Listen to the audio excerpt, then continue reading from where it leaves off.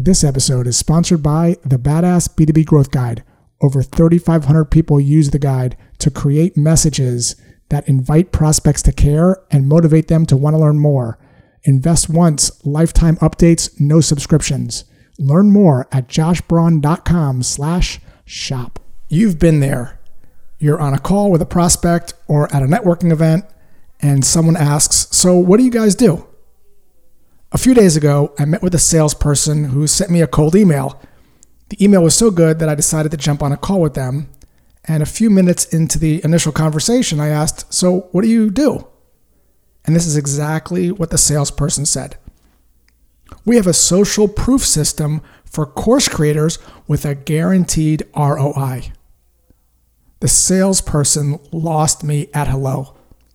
Why?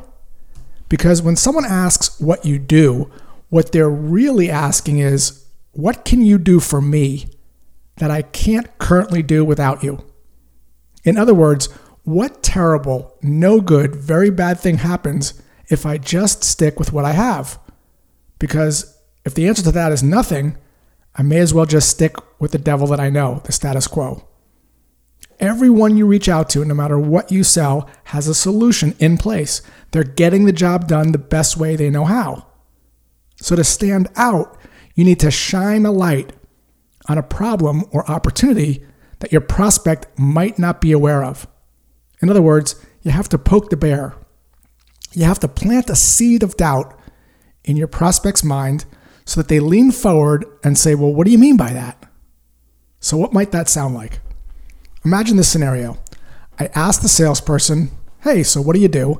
And imagine if the salesperson said this: "Hey, Josh, have you ever preferred to have a conversation with someone face-to-face or via Zoom instead of over the phone or through texting or email?"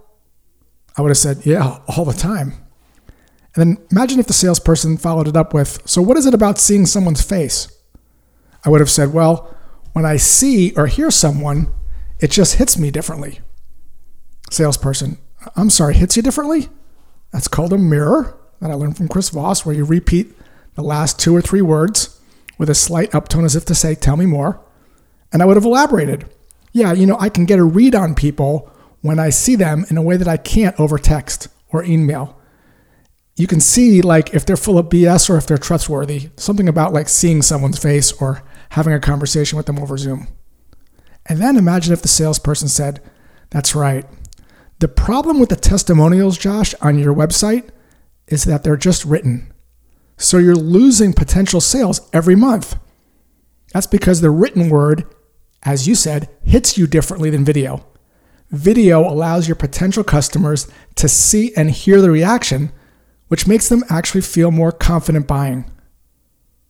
Does that sound like something you'd be interested in, or am I off base here? To which I would have said, "Well, how does that work?" And now we're in a conversation because I'm leaning forward. Here's another example.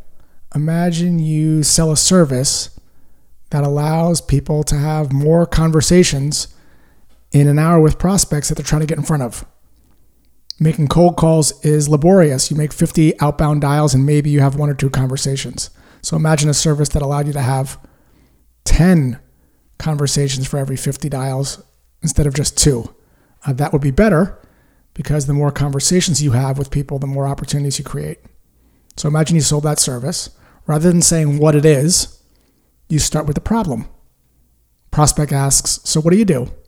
I might say, "You know how when you make 50 outbound dials, you only talk to 1 or 2 people? It's kind of like playing the slot machine." Yeah, I can relate to that. Well, what we do is allow you to have 6 to 8 conversations for every 50 dials instead of 1. To which the prospect would probably say, well, how do you do that? And now you're in a conversation. You see what we're doing here? We're starting with the problem, not the solution.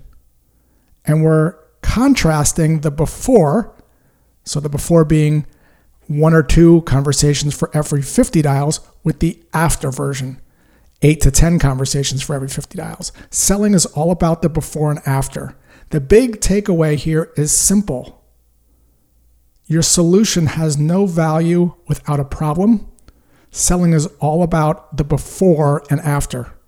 When someone asks you what you do, start with the problem and then lead into how you can help someone do something better. The contrast, the after.